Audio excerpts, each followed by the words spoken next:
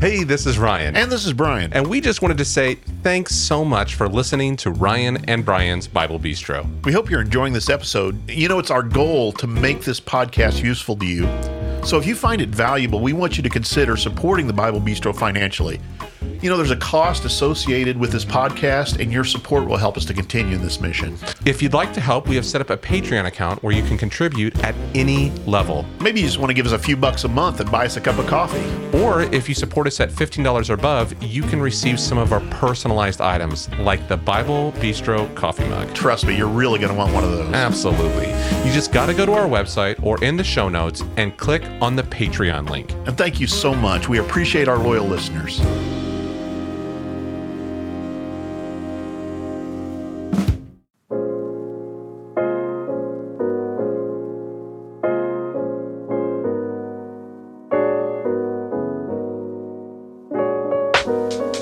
Welcome back to Ryan and Brian's Bible Bistro. I'm Ryan. And I'm Brian. And this is the Bible Bistro. You didn't Sing say it. on the you didn't say on the Bible Bistro. I don't know. Yes, I loved that. It was almost like the karaoke version, like a Barry Manilow. I should do it to the theme song, but I can't remember the theme song off the top of my head. So okay, anyway, we should listen to that to really get us kind of in the mood, into the correct vibe for the vibe of being in the bistro, the bistro state of mind. So how are you today, Ryan? I'm you didn't say great. you're the Ryan half of Ryan and Brian's Bible Bistro. I am the Ryan half of Ryan and Brian's Bible and Bistro. I'm Brian half. Right. Yes. And We've together we are. Oh my gosh. Anyway, we've introduced ourselves and we're back. And this is, what are we, episode 97, 98? We're getting up there, coming man. up on that century mark. That century mark. 100 episodes of pure magic. Am I right, Brian? Yeah. That's what everybody's thinking as we What are we keep going to talking. do for the? What are we going to do for the 100th episode? We keep talking about this. I don't know. We're going to get a bring back DJ some horn of our there. Boop, boop, boop, boop. We're going to talk about how things have changed since maybe then. Balloons. Yes. So. All of the above. But we're back. Last week we had a. Oh my gosh! Stop talking. Last week. We had a great episode about the gospel. And we had some great texts and some messages. And then before that, we had some John Weatherly. Yep. And before that, we had guest Jody Owens, who has a learning retreat coming up here very soon. Yeah. So this will be there. We're going to be there, and you can be there too. It is the last. I think there's still room right now. I think there's as of right now, when we're recording this, there's still, I think, a couple spots available, but it's at the end of March. You can be a part of that. It's in Southern Indiana, and it'll be almost a full week. You go Monday, leave Friday, looking at the David narratives in 1st and 2nd Samuel. So if you like that episode, or if you haven't listened to this episode, go back and take a listen, and then see, look at your calendar. I was actually talking to somebody who else was going to be there this past week, one of our regular listeners, and he was talking about how excited he is that he's going to see us as well as... Well, everybody's excited to see us. Am I right? Well, I think he's mostly excited to see Jody Owens. It's like, oh, you guys are going to be there too, so that's good. Will we be celebrating 100? We might be close to 100 episodes while we're there. Wow, mind blowing. But anyway, we are back today. We've burned a lot of time already, talking about nothing this episode. So what are we going to talk about today? Well, I thought I'd have you do the talking, as what mostly happens. But as you were telling me, we're going to be looking at Mark and some things Mark going on in 8. Mark. Something you've been teaching through and preaching through. Well, I was thinking about this, and so don't tune out if you're somebody who's already listened to my sermon on Mark 8, because I'm going to do some additional things. But I was thinking, I don't think I've ever really explicitly said this, but I have kind of a discipline that I use when I preach. And some people go through a lectionary. Our tradition hasn't in the past done that, though there are some people now who use the lectionary. But what happens is, a lot of times, if you're just kind of choosing your sermons at random or whatever, you end up sticking toward the things that are easier to talk about. Right. So kind of my discipline is I always preach an Old Testament book and then a New Testament book. And I usually hang out in one book, either a section, or I'll focus on one person's life, something along those lines. But then every year between Christmas and Easter, and I've done this since I was just a young... Just a wee lad. Just a green preacher, ever since I started doing this, from Christmas to Easter, I'll preach a series on the life of Jesus, some aspect of the Gospels or whatever. Well, this year it was Mark. So I've been at the church where I'm preaching now long enough that I've gone through all the Gospels once, and so Mark came up again. And so I just happened to notice as I was looking and making my plans that there were exactly 16 weeks between the beginning of the year and Easter this year. And so there are you probably know this already, there are 16 chapters in the Gospel of Mark. And so I thought, well, I'm going to handle a chapter a week. Mm-hmm. Now, I often will do this, but what I tend to do is I tend to do one story out of the Gospels or one section. What I'm doing is I'm actually preaching through the entire chapter during this, and I've never done that before, and I'm actually having a lot of fun. That's a lot. In some of these chapters, there's a lot to cover. Some of those chapters are long, and so here's the interesting thing about this that sometimes doesn't happen in sermons, and this is the reason I like to preach through the same book in a series, is some of those connections that aren't in a sermon series you're not able to actually often touch on. It's allowing me to show some of what I would call the narrative. And I've talked before about narrative is one of the approaches that I take to the Gospels and to any narrative book. I look at it, how is this person telling the story? And so some of those things are coming out.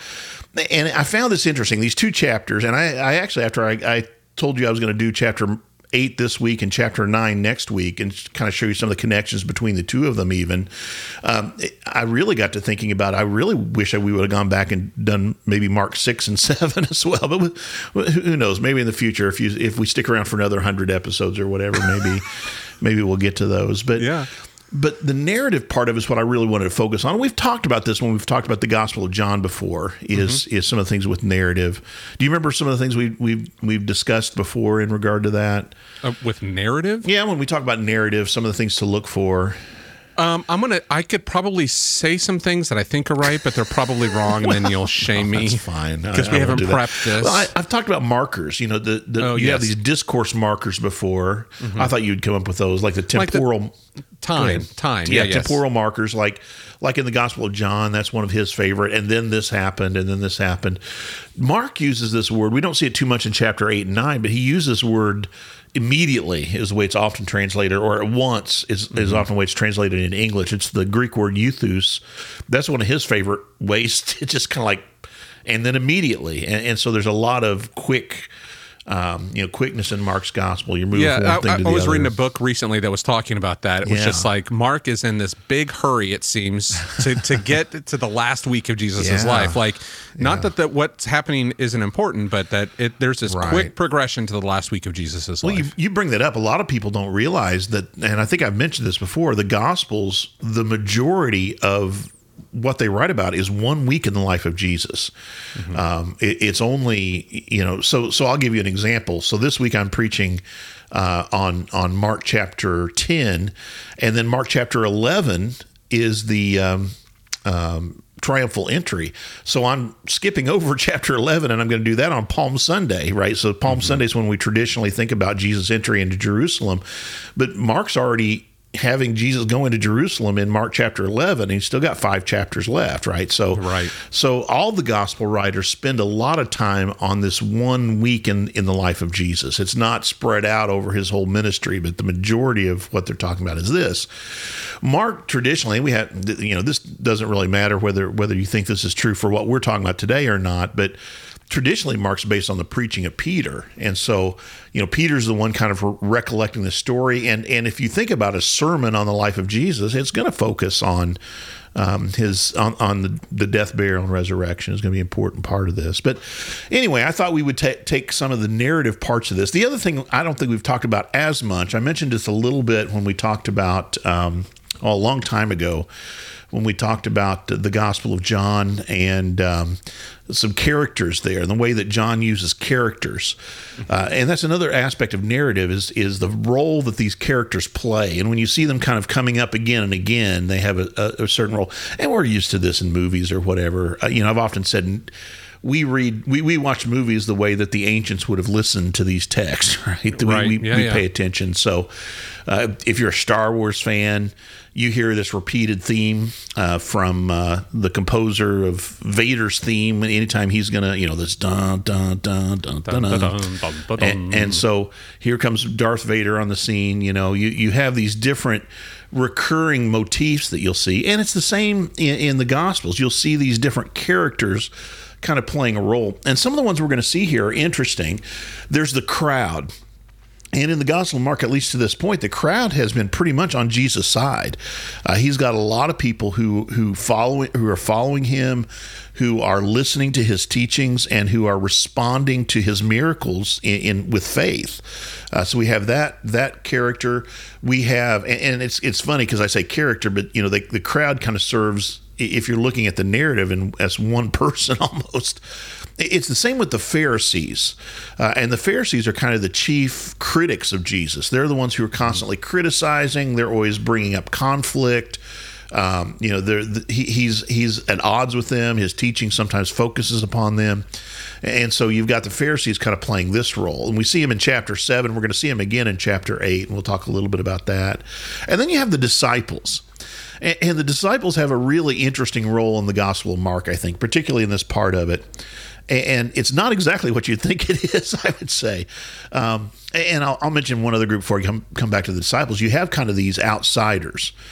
So you have, for example, we're going to see in chapter 7, Jesus goes up into Tyre, and there he meets a woman. We call her the Syrophoenician woman. She's a Gentile, and so he has an encounter with her. We see Jesus on the other side of the Sea of Galilee in the area we call the Decapolis, and there, for example, he runs into this person we call Legion, who's full of demons, right? Has a legion of demons. So there are these outsiders, but then they have the disciples.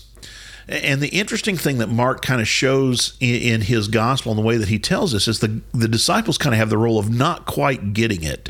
And I think we'll see this in Mark 8. They want to follow Jesus, and they have this really strong desire to follow him. And there are good things that they do, and they seem to get certain parts of it. But then they kind of continually play this role where Jesus is like, you still just don't understand, do you? When he's trying to really reveal who he is. And I'll go ahead and tell you, this is the interesting thing in narrative. I think that we're supposed to follow them. I think we're supposed to, how do I say this? When you're reading a book, a lot of times you'll identify with a particular character. I think the disciples are the one we're supposed to identify with. Okay. And so what it's kind of teaching us is, okay, yeah, this is what it means to follow Jesus, but there's more to understand as well. There's a deeper understanding of what it means to be a follower of him also. And that's what we're kind of being taken to. Do you see this as like a parallel? I know we talked about this with the Gospel of John. Like, yes. the Jews are those, and it's not necessarily that they're Jewish, but those the Jewish leaders, the Jewish leaders who are opposed. Yeah, the Judaioid. Now, since you asked me about John, maybe we'll do a whole episode on this, but I'll just say this quickly. I've been pretty convinced by a doctoral dissertation and an article that was written by this guy that suggests, so the Iudaioi is what you're saying. It's the Greek word that we translate as Jews, but it seems to be the Jewish leaders. And the reason is in John, the Jews are ordering the priest to go out and to check, so they have this role that they're kind of playing. And there are other terms that are used frequently in the synoptics for Jewish leaders that we don't have in the Gospel of John. So I think that's what that means, and that's neither here nor there. But the interesting thing is this dissertation showed that as you go through the Gospel of John, the last part of the Gospel of John, the world becomes the enemy. So the Jews kind of go off the scene after chapter 11 or so, and then instead you have this word cosmos. And so Jesus is saying things like, the cosmos did not understand me, and the world hated me, and the world is going to hate you, right? And so it kind of takes this role. It's an interesting. We'll talk about that another day, maybe. But okay. But yeah, it's a similar idea. Was that a similar idea? Now I thought where you're going is in the Gospel of John. There's disciple I call the beloved disciple, right, or the ideal disciple, and I think he's the one we're supposed to identify there. And he's basically saying, here's what it means to truly follow Jesus. Yeah, I think the disciples have a similar role, but really, I think Mark is trying to teach us that there might be more for us to understand or more for us to learn. Well, anyway, let's dig in and see what kind of a mess we can I'm make of this. excited for this. Dig into it. Narrative, I tell you, narrative, technically we call it narrative criticism, although some people don't necessarily like that term. But studying this with a narrative perspective, I think, has really opened up the Gospels for me and shown me some things. And here's what I'm hoping. There's at least a couple of really weird things that happen in the Gospels, right? You might say more than a few.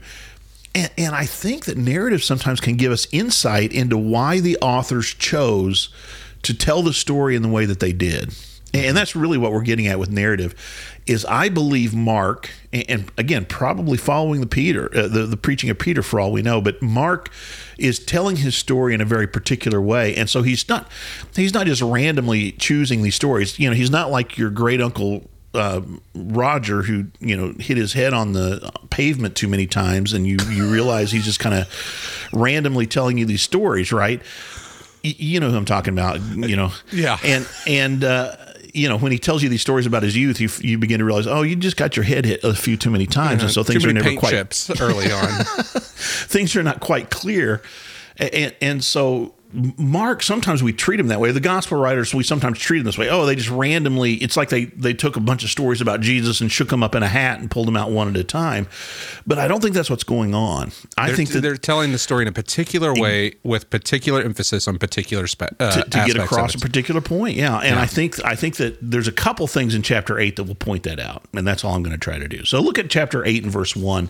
Okay. And I want you to notice the very first words here it's a temporal marker, but it's an interesting one because it says during those days. And so here's maybe what you would ask yourself, what days? What days are we talking about here? Those days. Those days, right? So it's during that period of time. And what I have to say here is we have to go back into chapter 7, excuse me, and figure out what those days are about. And chapter 7, I think, will actually help us a little bit. We're not going to look at all of chapter 7, but I think it'll help us see one of the things that Mark is doing here, because he uses geography. And whether you're on this side of the Sea of Galilee or on the other side of the Sea of Galilee makes a big difference about how people receive Jesus. So what you have basically is there is a lot. The Pharisees are contradicting Jesus. They're criticizing his disciples at the beginning of chapter 7 for not washing their hands.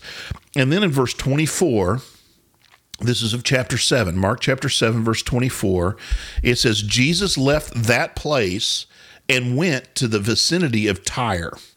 So Tyre is way up north, right? It's in Syria. So it's up out. It's not in Galilee. It's not a Jewish area. It's a Gentile area. And there he has this interaction with this woman. And essentially, you might remember that whole episode, but basically he says, you shouldn't give the children's bread to dogs. And she says, well, even the little dogs get the crumbs from the children's table. And so, because of her faith, then Jesus heals her daughter. And so what we have going on there, I think, is that here's this Syrophoenician woman that's having stronger faith than even chapter 6. You might remember the people in Jesus' home region did not have many healings or miracles among them because they would not believe in him. Mm-hmm. Right. And he gives this statement, even a prophetess without honor in his hometown, home area, however you read that. And so here we have this woman who's playing that kind of role, character, right? A Gentile woman. So then, and look at verse 31. Then Jesus left the vicinity of Tyre and went through Sidon down to the Sea of Galilee and into the region of the Decapolis. And again, a careful reader of Mark is going to think, I remember what happened to Decapolis. That's when he went over and he cast out the legion, and so the pigs. And you might remember there at the end. You remember what happens at the end of that story? I think it's interesting. Is the man wants to go ahead. What? You go ahead. I know what you're going to say. They were amazed by him, but then they're going, "Leave here, please. We can't handle this." And so the man wants to go with him. A legion, or the man who formerly known as Legion. Legion, right? He just has a symbol now, but sorry. He wants to go with Jesus, but Jesus says, "No, you stay here and tell your people hear about what I have done, right?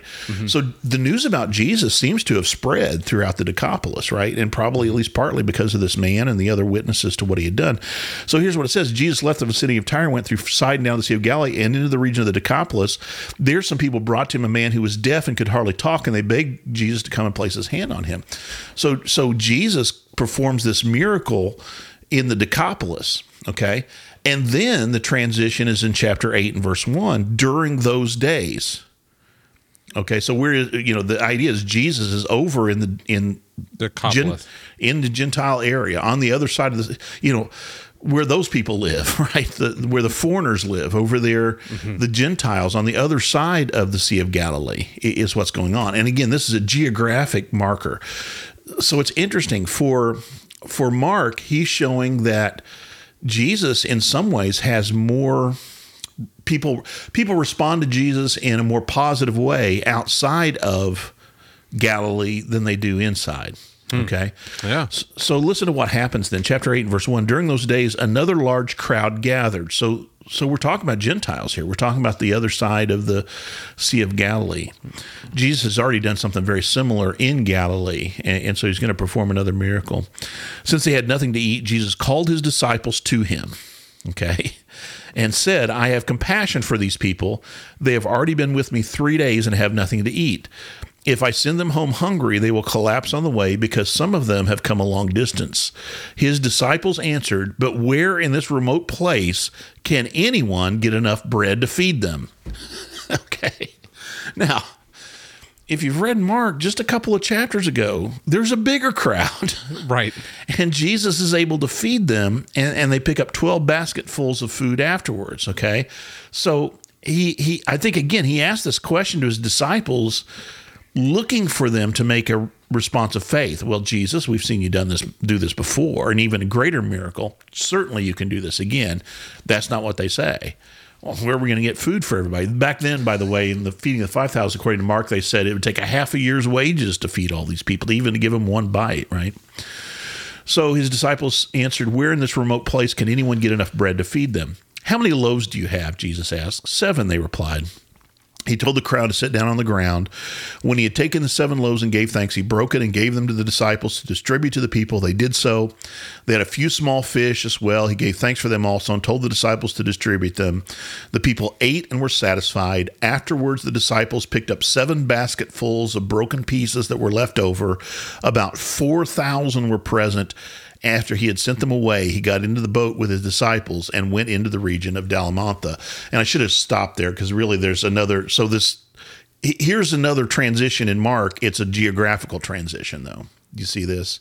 Yep. So he feeds these 4,000 people with 7 loaves and with just a few fish, and they pick up 7 baskets full. So, excuse me, previously a couple of loaves and some small fish feeds 5,000. They pick up 12 baskets full. Here's this, another miracle of Jesus. And so the question is, how are we going to respond? Now we've seen Jesus do this twice, right? Right. Okay. Any other comments on that or anything you noticed that you wanted to bring up? No. I mean, just the 7, is that like a completion thing? We've talked about 7 being a number of completion. And let me, I could tell you a couple of things people think. Well, let's wait, hold on, because we're going to mention this again. Hold on just a minute. Okay. Yeah, but other than that, I think... Don't forget that question, though. We'll come back. If I forget, remind me of it. Okay. So go back to verse 10 then. I think this is the transition for the next one. My version has this in the same paragraph as what goes before. But so Jesus got into the boat with his disciples and went to the region of Dalmanutha. We don't know exactly where this region is, but it's clear it's those days, they're on the other side, right? They're the wrong side of the tracks. Right, and they come across, and who do they immediately meet? Is the Pharisees. Mm-hmm. So we've probably been across the Sea of Galilee, and even though we don't know where this region is, in some ways it doesn't matter because they've come back into Pharisee region here, right? They've left. Right. I mean, seriously, so here's the characterization: they've left Gentile region now, and they've come into Pharisee region. And so it says the Pharisees came and began to question Jesus. To test him, they asked him for a sign from heaven. He probably said something like, well, you should have been on the other side of the Sea of Galilee. You would have been Just impressed. did this, right? guys. Come on. Give us bread from heaven. He sighed deeply and says, why does this generation ask for a sign? Truly, I tell you, no sign will be given it. Now, that's interesting because we just had this miracle on the other side, right? But I think this is going back to what we saw earlier, I mentioned earlier, about in his home region because of their lack of faith in him. So the Pharisees are not having this role of believing in him. They're having this role of trying to basically disprove him or they're the conflict to him. So here's what I really want you to notice. I want to know, did he roll his eyes at the same time when he sighed deeply?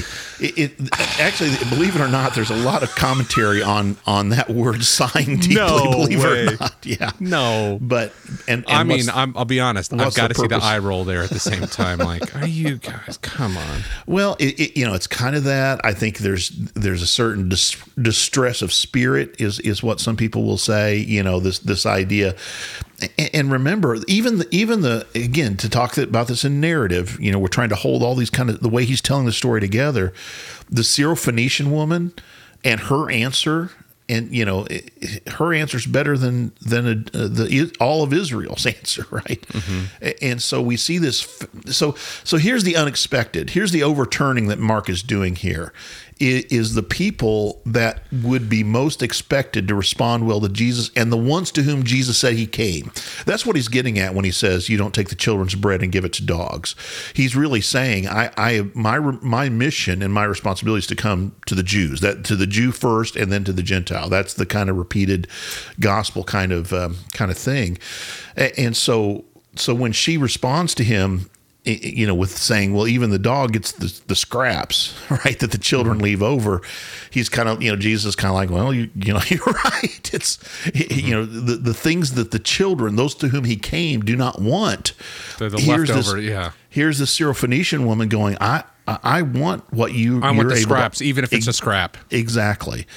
And so you get what I'm saying is there's this really strong contrast. So here's what I want you to notice then, and this is where narrative really comes together. Look at verse 13.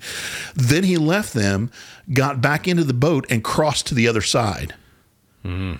You're getting there's something specific being told here because it's like he just went to the other side. That's what happened, and now he's heading back to where he was. Now that's what I want you to notice. Now, come on. I mean, he came across the boat, landed. The Pharisees test him, and he gets in a boat and goes back. Right. Sighs deeply. Right. Gets back in the boat. You're getting it. So was there more things that happened on this side of the Sea of Galilee? Probably. Sure. Yeah. But what's Mark's point here, right? Mark is saying that here he fed 4,000 people over here, and then he comes across, and the Pharisees are like, "Give us a sign, right? Show us something, right?" And they're doing it in order to test him. They weren't looking for something to place their faith into. No, it was a test, for him to fail, a test for failure. It had an illegitimate source. It wasn't like, we trust you, feed us. It wasn't anything like that. It was very much, it was illegitimate in its origin, I would say, or its source. So that's an example though, where narrative kind of gives us a little bit of an insight here because, again, most people don't even notice this. We're reading through it. We may read only a section. And we don't really think about this fact that he just came across in a boat and has one conversation with the Pharisees and then goes back across. Right. But Mark, I think, is saying something about, the people over there are responding to Jesus in a way that his own people are not. And that's one of the themes that we see in the Gospels. John says it this way. I mean, just to quote John, he came to those who were his own and his own rejected him. Right.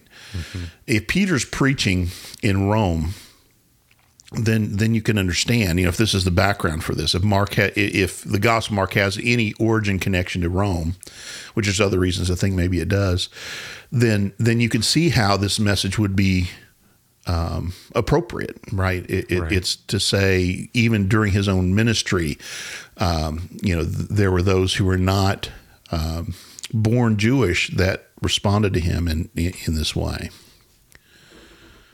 Well, that's really interesting. No, it's right. Again, how many times, you read that and you don't see that. I'm just trying to think through here again. I know I've said this so many times. Like, how do we see that stuff? Like, when we read Mark, look for that geography, look for this stuff, and it's like how easy it is for us to read that and move on. Again, here's my problem, and this is a personal problem for me. Sure. It's just like we get in these gospel narratives, and here's a place. Like, right. And I just like, oh yeah, I've said the name of the place, but I don't have it clear in my mind where this sits on a map, and maybe what the importance is and the significance, not just where it is on the map, but the significance of that place. Right. But to see this, again, this bouncing back and forth, you start to see this, what this could mean. Let me give you a couple of things here. I think I'm getting, you're saying, how can I see this stuff? And so let me give you a couple of things that I've said to my students in the past is slow down and take a look at those kind of things. The narrative is really the very things that we often pass over quickly. People's names, groups' names. I've said before, and this is going to become more significant next week even, but Pharisees, Sadducees, Herodians, chief priests. We lump them all together. Yeah, quote unquote enemies of Jesus, right? The quote unquote the bad guys. Mm-hmm. And there are times where they have that, but then to slow down and think about, okay, what were the particular beliefs of the Pharisees? Next week, just to prepare you for this, we're going to have, Pharisees, Sadducees. We're going to have Herodians. We're going to have all kinds of people running around. And slowing down a little bit and thinking about their beliefs and why Jesus responds to them, why they ask the questions that they do, or why they do the things that they do, and why Jesus responds to them in the way that he does. For the Pharisees, they were very concerned. The good thing about the Pharisees, they were very concerned with the letter of the law because they saw what happened in Israel's history when Israel became far away from God. Mm-hmm. But Jesus' primary criticism of them is you've drawn close with your actions, and he uses the term lips. You speak a good game, but your hearts are far from me. You've not changed your internal life in order to draw near to God. It's only the outward actions. Mm-hmm. And so the big woes of the Pharisees, if you think about Matthew, where you have these woes of the Pharisees, it's all focused on you're giving these good outward impressions, but inside you're filled with corruption. You're like whitewashed tombs is one of the terms you use. You're like somebody who washes the outside of the cup and leaves the inside dirty. Mm-hmm. I mean, what a ridiculous thing to do. I mean, if I'm coming to your house and you can only choose whether to wash the inside or the outside, please wash the inside. But I don't know if there's lipstick on the outside of it. You never see that at a seedy I'd rather have you do a thorough job if you're going to invite me over to clean both. Yes. But I'm saying if you had to choose one, right? Anyway, but yeah, so that's. I get your point. I just wanted to make reference to. So the other thing is I'll say, slow down and look at those kind of things. And the other thing I think that kind of keeps us from this, and this is why I've been getting such a kick out of preaching the series the way that I am, is even I will often, just do a part of the chapter, right? Or look at one big section. And I will tell you, it's taken a lot because I don't want to, I'm not going to preach an hour-long sermon or anything like that. I would have a mutiny on my hands. But it's been a challenge for me to try to get these things across and to show, the whole chapter for what it is. But you do get a different sense when you read these large sections all together rather than, pericope at a time. So those are just two things I'll say. Say that again, pericope at a time? Oh, I'm sorry. Pericope is just like when we have those separate narratives or separate stories about Jesus. Okay. Just I'm a layman. I'm a layman here. We're not done yet. So look at verse 14 then. All right. And this you're going to like this. This has got Ryan written all over it. The disciples. Okay. Now here again. So we slow down, and just what I've said already about characterization in the Gospel of Mark. Okay, so we just left the Pharisees, and now we're having a disciples moment, right? Mm-hmm. Back on the other side of the tracks. Have you ever? And I know I use this language a lot. Off stage, or they exit stage right or whatever. If you think of it like a play, like how would you have these characters come on and off and that kind of thing? I think it gives you a sense of of how Mark is doing this. If Mark he doesn't necessarily give us the stage direction, but here the stage direction is, and they've crossed to the other side, right? That's him going, okay, it's no longer wherever Dalamunta is, it's the other side now. And so it says the disciples had forgotten to bring bread. Okay, we've been talking about bread, right? Yeah, bread. Except for one loaf that they had with them in the boat. Be careful, Jesus warned them. Watch out for the yeast of the Pharisees and that of Herod. Now, you just left the Pharisees, right? And we've seen what they did. Last chapter, they were criticizing the disciples because they didn't wash their hands. And Jesus says, you come close to me with your lips, but your hearts are far from me. Herod plays in the chapter before, and this is where I really wish we kind of had gone through that. In the chapter before, and here's another narrative thing, and I'm just going to mention this to you. Okay. Mark uses sandwich stories where he starts one story like the top bread of a sandwich, and then he gives us another story as the meat, and then he finishes the first story as the bottom bread. Okay. And he does that back in chapter 6 where he tells the story about sending out the disciples, and they go out and they have the successful ministry. Right in the middle of it, they tell the story of beheading of John the Baptist. And Herod then responds basically when they're telling about all these miracles to say John the Baptist has come back to life. Okay, that becomes a little bit significant later on too. So how does Herod respond to Jesus? How he's an enemy to the gospel. And I'll go ahead and tell you the point. No, I'm not going to tell you the point in chapter 6. Maybe we'll do that another day. But he says, beware my point is, in the story, we've heard about Pharisees and we've heard about Herod and the way that he has responded to Jesus and to John the Baptist and these other people, right? And so he's saying, beware this yeast. Yeast is used in rabbinic literature sometimes to talk about corruption or to talk about, something. You be careful of it because it's something that can very easily take over one's life. The same way that yeast, a little bit of yeast, as Jesus says, hidden in flour, grows and it becomes a part of the whole thing, right? And so goes throughout the whole loaf is what Jesus says. So he says, watch out for the yeast of the Pharisees and of Herod. In other words, don't be like them. That's all he's saying, really. Right. But what do the disciples do? They discuss this with one another and says it's because we have no bread. Now, reading this in the narrative, okay, what is when the disciples come to the conclusion what Jesus is criticizing is that we have no bread? What are you going to think about? I'm going to think about the feeding the 4,000 that just happened, and the feeding of the 5,000 happened a couple chapters ago. When you were on this side of the tracks the last time. So the disciples still don't understand. So listen to what he says. Aware of their discussion, Jesus asked them, why are you talking about having no bread? Do you still not see or understand? Okay, this is their role. Okay, do you not get it is the idea. Your job is to get it. Listen to what he says. Are your hearts hardened? This is something he's going to come back to. Do you have eyes but fail to see, and ears but fail to hear? Isn't that an interesting turn of phrase? Do you have eyes, but you can't see? Or ears, and you can't hear? Okay. Are you not listening to the things that I'm saying to you?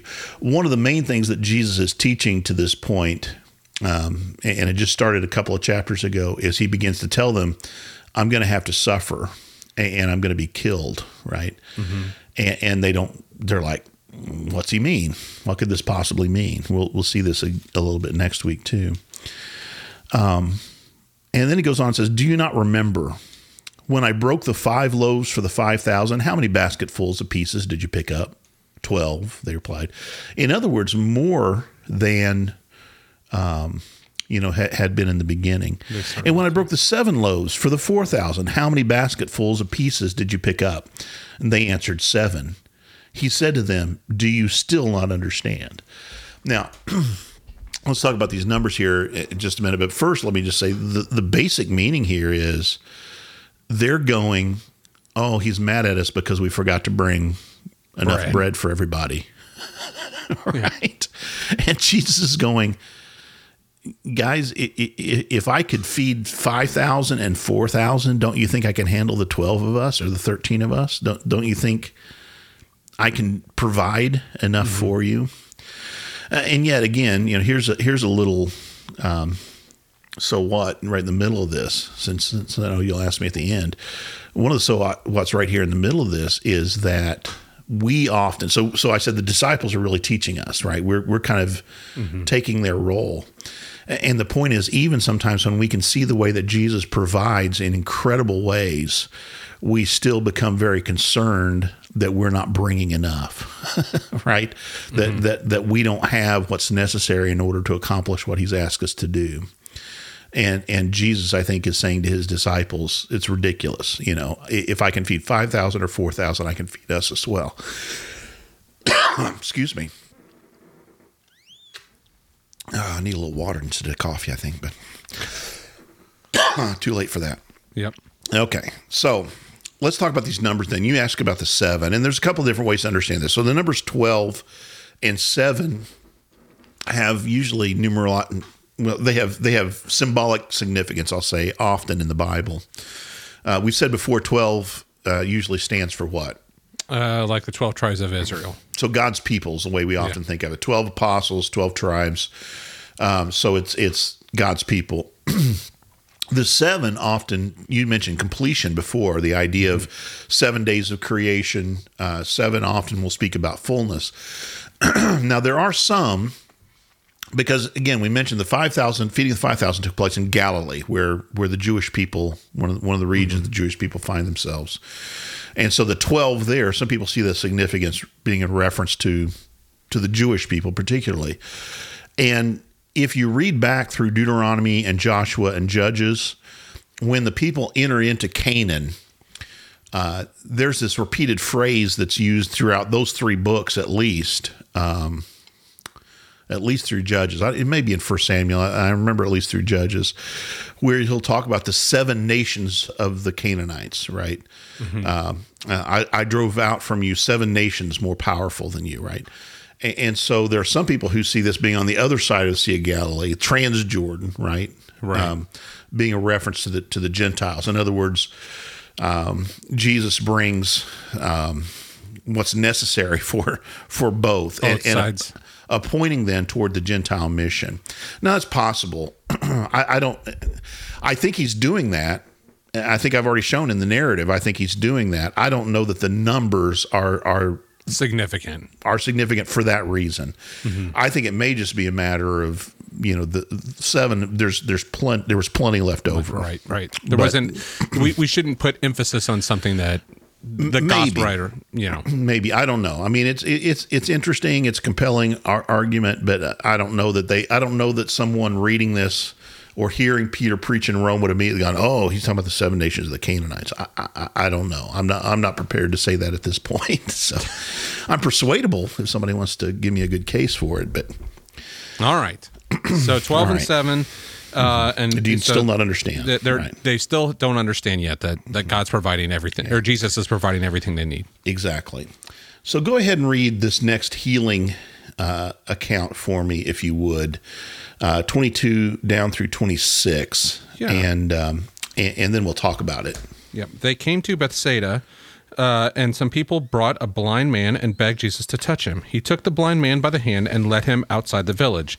When he had spit on the man's eyes and put his hands on him, Jesus asked, "Do you see anything?" He looked up and said, "I see people. They look like trees walking around." Once more, Jesus put his hands on the man's eyes. Then his eyes were opened, his sight was restored, and he saw everything clearly. Jesus sent him home, saying, "Don't even go into the village." Okay. So this is a weird miracle. It is weird. Would you agree? There's a few of these. Is Jesus depleted at this point? See, you're asking exactly the question we have to ask. Why do we have this? Can you think of another example of an incomplete healing? Why does Jesus incompletely heal him, right? And it's a weird story, right? And so you're like, oh, Jesus is just out of power, right? He just did the 4. I think recharge the batteries. I think the problem with that is that's the same misunderstanding that the disciples have, right? Oh, we don't have enough bread, And Jesus is like, guys, do you not know who I think you're Christology may be a bit small if you think that Jesus just I wonder if Jesus sighed deeply. If you think that Jesus just ran out of juice here, I think you're misunderstanding. Some people have pointed to when they interpret this passage, they'll point to say, well, there's something about the man's faith. His faith was not strong enough to receive the healing completely.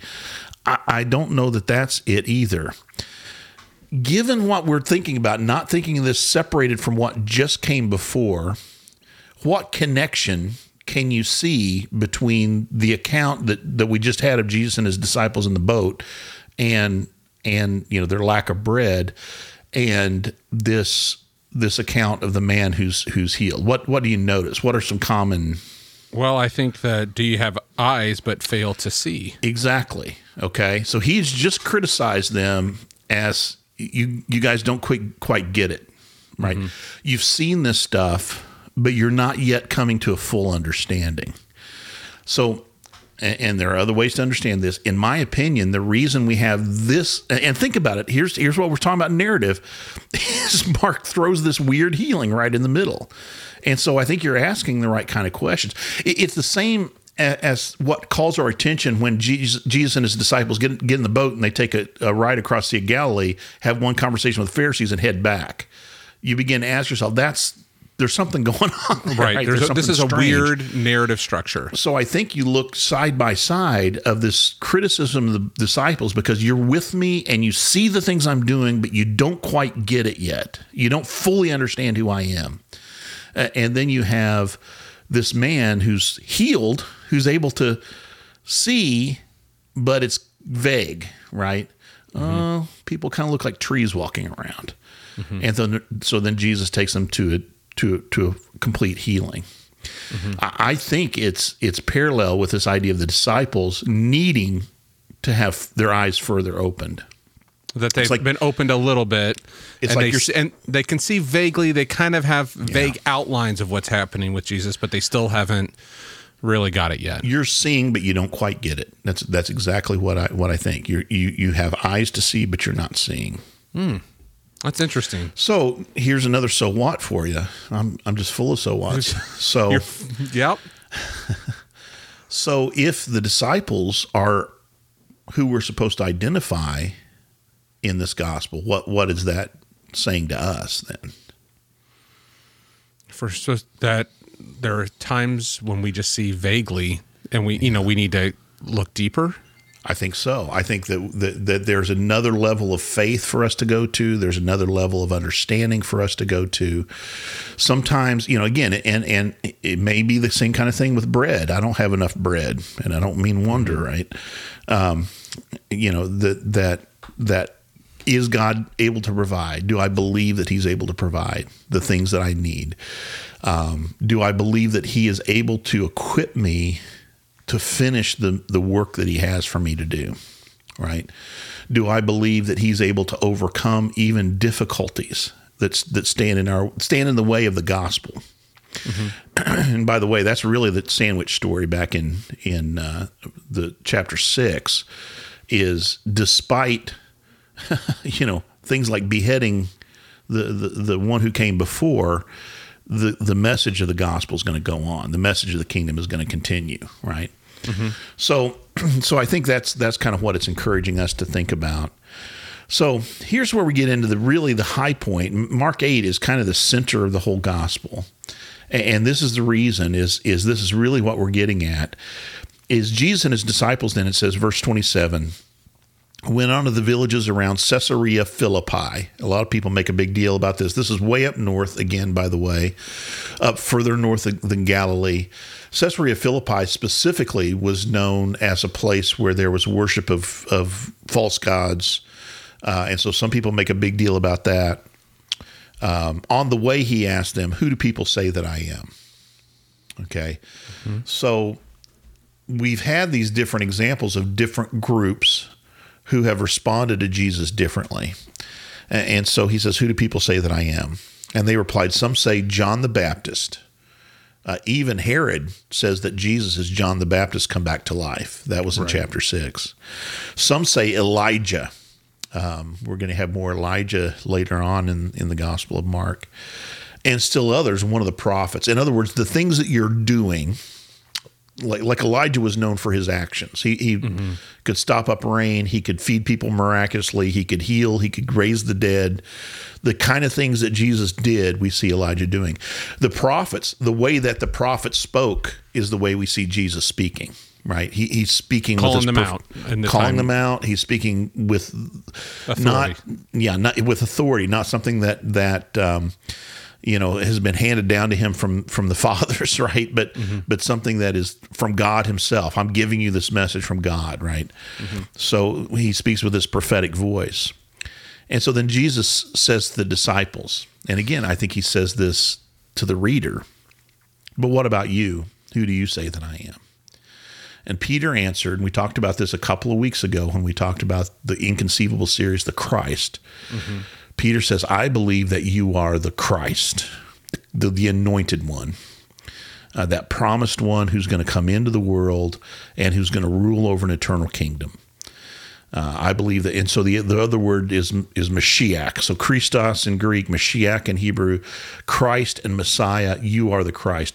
We call this Peter's good confession because it's the same confession that we often will make when we enter the Christian faith. When you come to Christ, at some point or another, probably you were asked to say, do you believe that Jesus is the Christ, right? Son of the living God. And so this is what Peter says. And then Jesus warned them not to tell anyone about him. This is what we call the messianic secret in Mark. It's already happened. This isn't something, if you're reading Mark, you've already heard this several times. And really it comes to the people that are not supposed to hear about this are the ones who are going to cause Jesus problem when it comes to his death. Right. It's not time yet. It's not time yet. It's not that it's a secret, but it is that if that there are things that Jesus needs to do before that conflict comes to its complete completion. Fruition, however you want to think about that.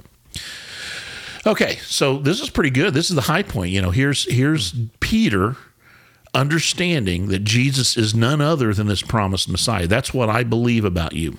So again, if you're thinking about this, somebody reading this who's an unbeliever, let's imagine, reading the Gospel of Mark, they get to this point and it's like, oh, this is the deciding point, right? This is the big thing.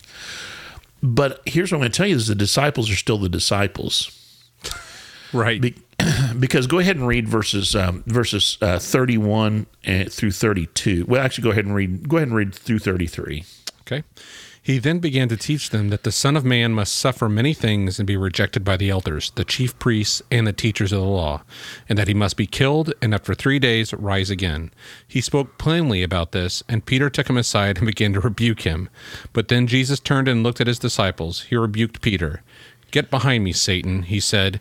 "You do not have in mind the concerns of God, but merely human concerns." Or the concerns of man is the way that might be translated in your version. So Peter immediately makes this profound statement.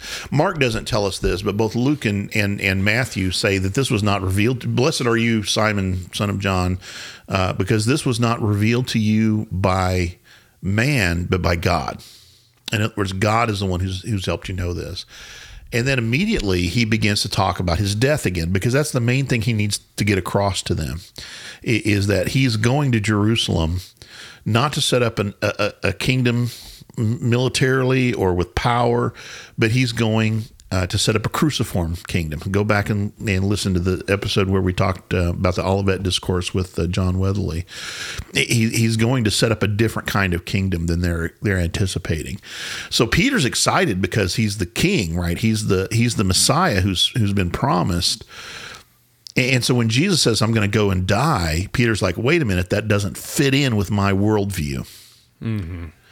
And here's the other part of this is our expectations sometimes of what Jesus is saying or what Christianity is about is sometimes messed up. I'm thinking about a friend of mine, for example, who has rejected his faith. And when we've had conversations in the past, I've said to him, "You're not rejecting Christianity. You're rejecting your parents' view of Christianity." Right. Yeah. Which is frankly a little skewed. And so sometimes our expectations of what we think Jesus is saying or Jesus is teaching is different because of our worldview.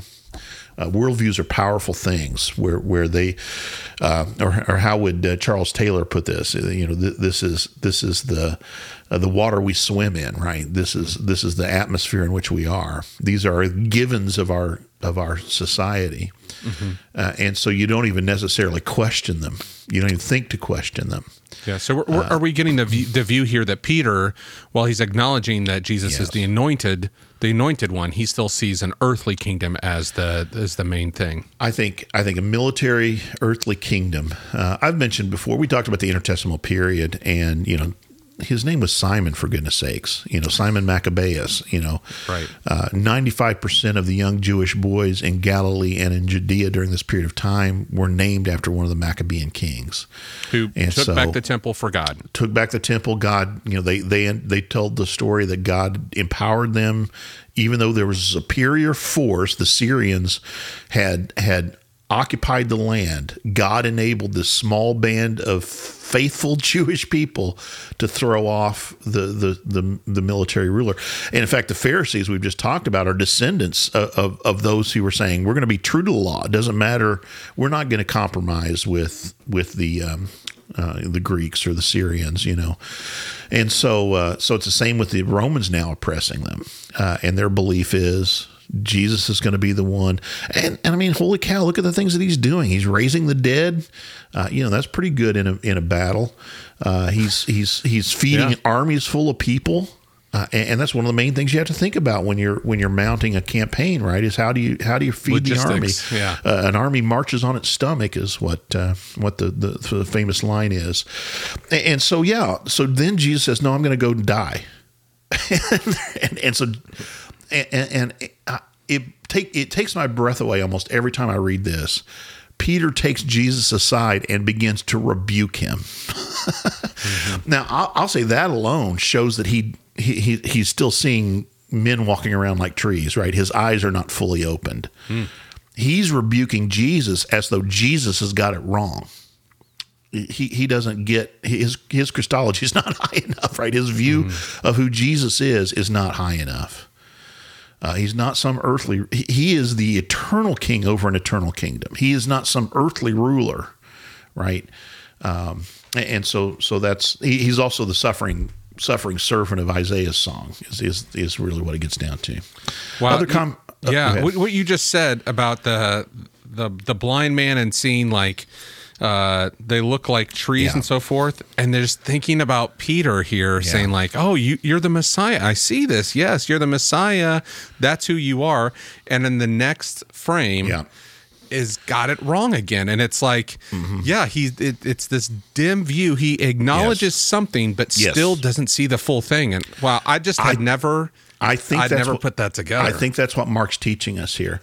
So all we're doing, you see what we're doing, instead of looking at these three as separate stories, we're following the narrative. And we're saying, why would Mark put this weird story here, right? Yes. About this weird healing. That's all we're doing is we're asking that question. And I think what you're saying is we're just acknowledging, well, look what it's bracketed by. It's bracketed by these misunderstandings of the disciples. And so this becomes an illustration that you need to become seeing. There's another blind man in chapter 10, just to get your appetite whetted there. So verse 34, it says, then he called the crowd. So I said the crowd is often the ones who respond to him positively. He called the crowd to him along with his disciples. Okay, so this has been disciple time, right? You are the Christ. And now he says, okay, everybody huddle, come on, everybody in. Yep. And here's what he says, and this is talking about your so whats. This is the ultimate so what about what it means to be a Christian. Whoever wants to be my disciple must deny themselves and take up their cross and follow me. Okay. Now, that's become a very familiar, we put that on bumper stickers, for goodness sakes. But the idea of denying ourselves and taking up our cross, right? That would have been scandalous in this day because to be, again, John Weatherly talks about this all the time, and I think does a good job of it. To be crucified on a cross is scandalous. And Jesus is saying, not only am I going to the cross, but if you want to follow me, you've got to go to the cross as well. That's what's required of you. And, it's that idea that it's not about glory. It's not about power in the political or the military sense. It's about denying yourself and laying down your life for others. He says, for whoever wants to save their life will lose it.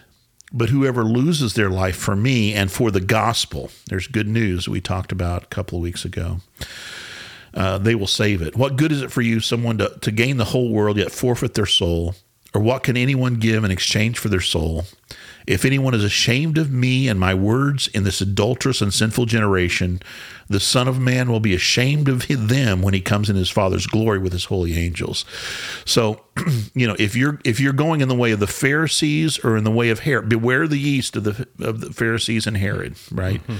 If that's what you're going to, then I'm going to be ashamed of you in this generation. It's not if you don't copy this and paste it on your Facebook wall, then you're not. Wait, I don't think what?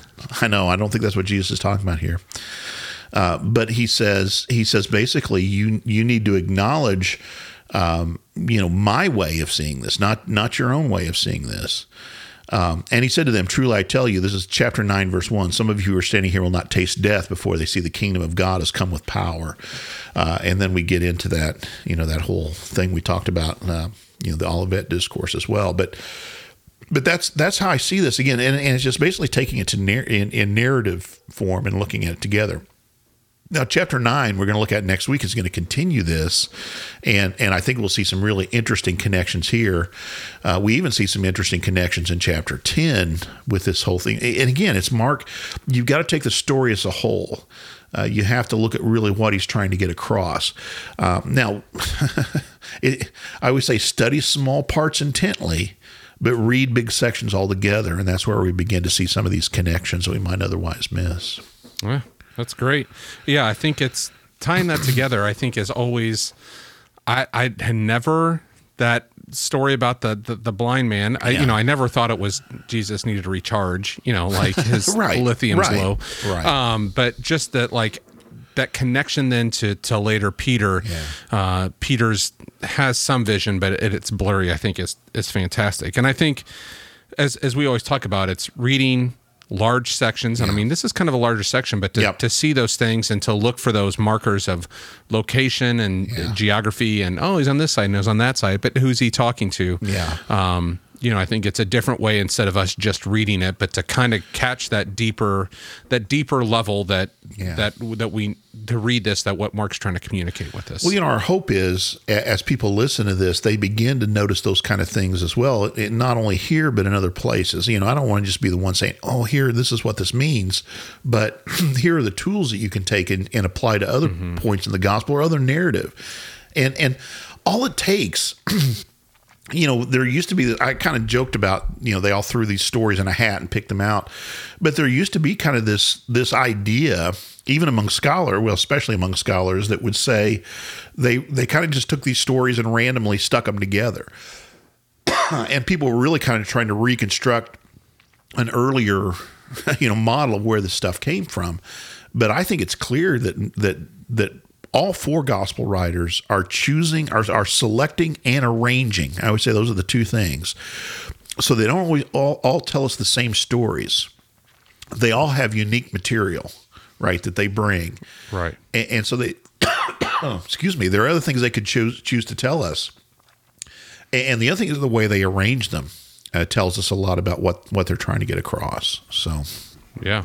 And I think that I'd always seen, you talked about the sandwich thing, that there's these weird stories in there. And I'd noticed one back in Mark 4 when it's like the sower and the seeds. And then we have this quote from Jesus is quoting Isaiah here in the middle and kind of going, okay, well, I'd noticed that one before, but not to see some of those other structures as you read through Mark, kind of going, okay, there's these, and that middle section helps you understand what Jesus is saying on both sides of it is really interesting. So this is fantastic. Good. Glad you enjoyed it. So, I mean, that's why I get such a kick out of narrative. That's really the main thing when you're looking at the Gospels is spend time, look at those, trying to figure out some of those places, and get out. I mean, most of your Bibles have maps in the front. Get them out and try to figure out where you're going and that kind of thing. There's some good books we could recommend too. Actually, let me mention too. I'm gonna talk about this one. I actually brought this with me for show and tell. This is Mark Strauss. Now, this is a not a lightweight book. Okay. But this is a commentary that I'm really enjoying. This is the second time working through it through my preaching. Mark Strauss is the author. It is a little bit more of a detailed commentary, and it is one that, if you have a knowledge of Greek, will help you significantly. But Strauss studied Luke Acts actually just to connect this all at the University of Aberdeen, just like John Wesley did. And so he started in Luke Acts, but he's a narrative person. That he learned that like I did and like John did.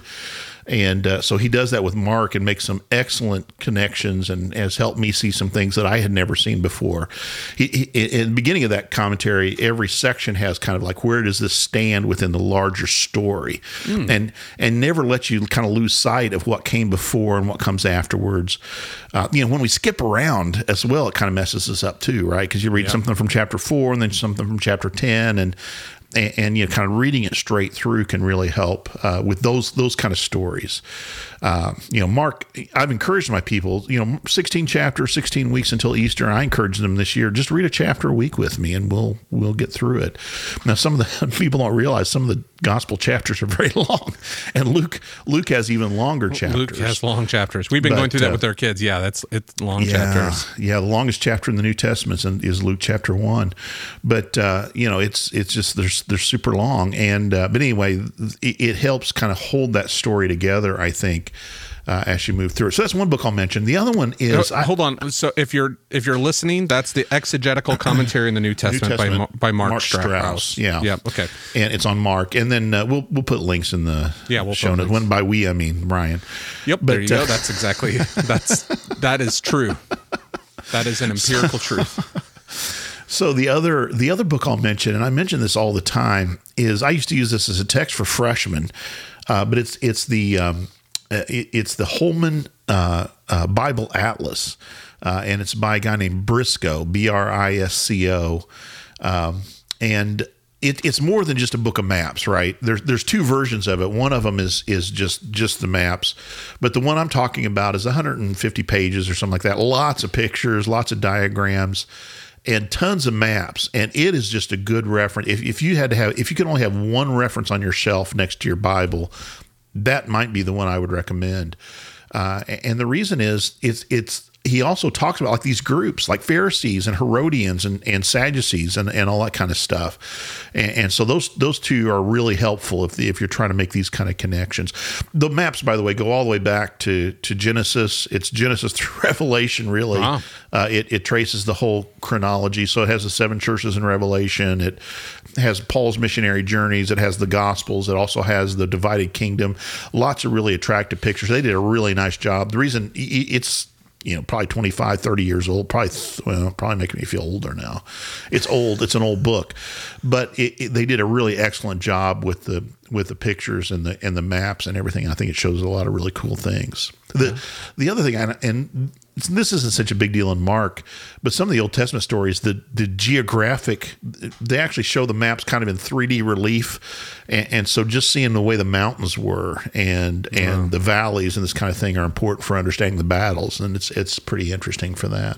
Yeah, well, that's great. Well, so that stuff will be in the show notes, and that kind of leads me, as we're kind of wrapping up the episode here. I'm going to say, don't call this a comeback, but the email newsletter from the Bible Bistro is being reborn. Okay, it's not a comeback because we never left. Is that? Yeah. I just left for a long extended break. But we're going to be bringing that back. And as Brian and I have alluded, there's some new stuff coming.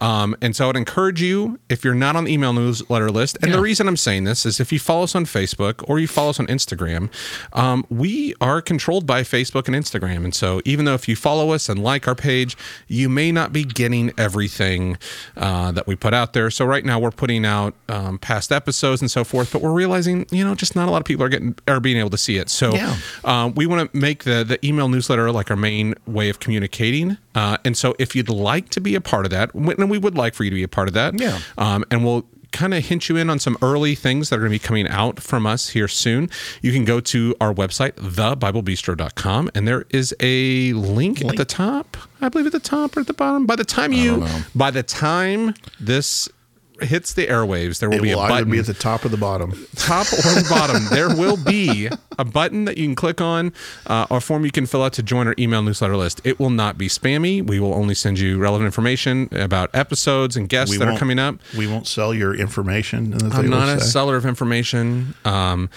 And we will, some of the stuff that we got coming out, some of it's going to be, I think, as we're preparing for that Jody Owens retreat coming up, some stuff out of there, and some stuff of our own that we've been working on that we hope that you will use, that will be useful to you, maybe individually or in your church in a small group. So I just went and checked real quick. It's at the bottom of the page right now. Maybe we'll move it to the top. I will move it to the top.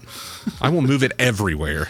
You will know how to sign up for the emails later. Both top and bottom. Yeah. It'll be right next to the Patreon. So if you've missed that'll be up there too. Yeah, maybe you accidentally click on the Patreon. Yeah, just accidentally click Patreon to support us as well. We'd appreciate that. Well, Brian, thank you so much. Yeah, good to talk to you, Ryan. Yeah, this is great. Great content. Really appreciate it. And we'll be back next week with Mark chapter 9. Number 9. Number 9. Johnny 5. All right. All right. See you later. Bye. Bye.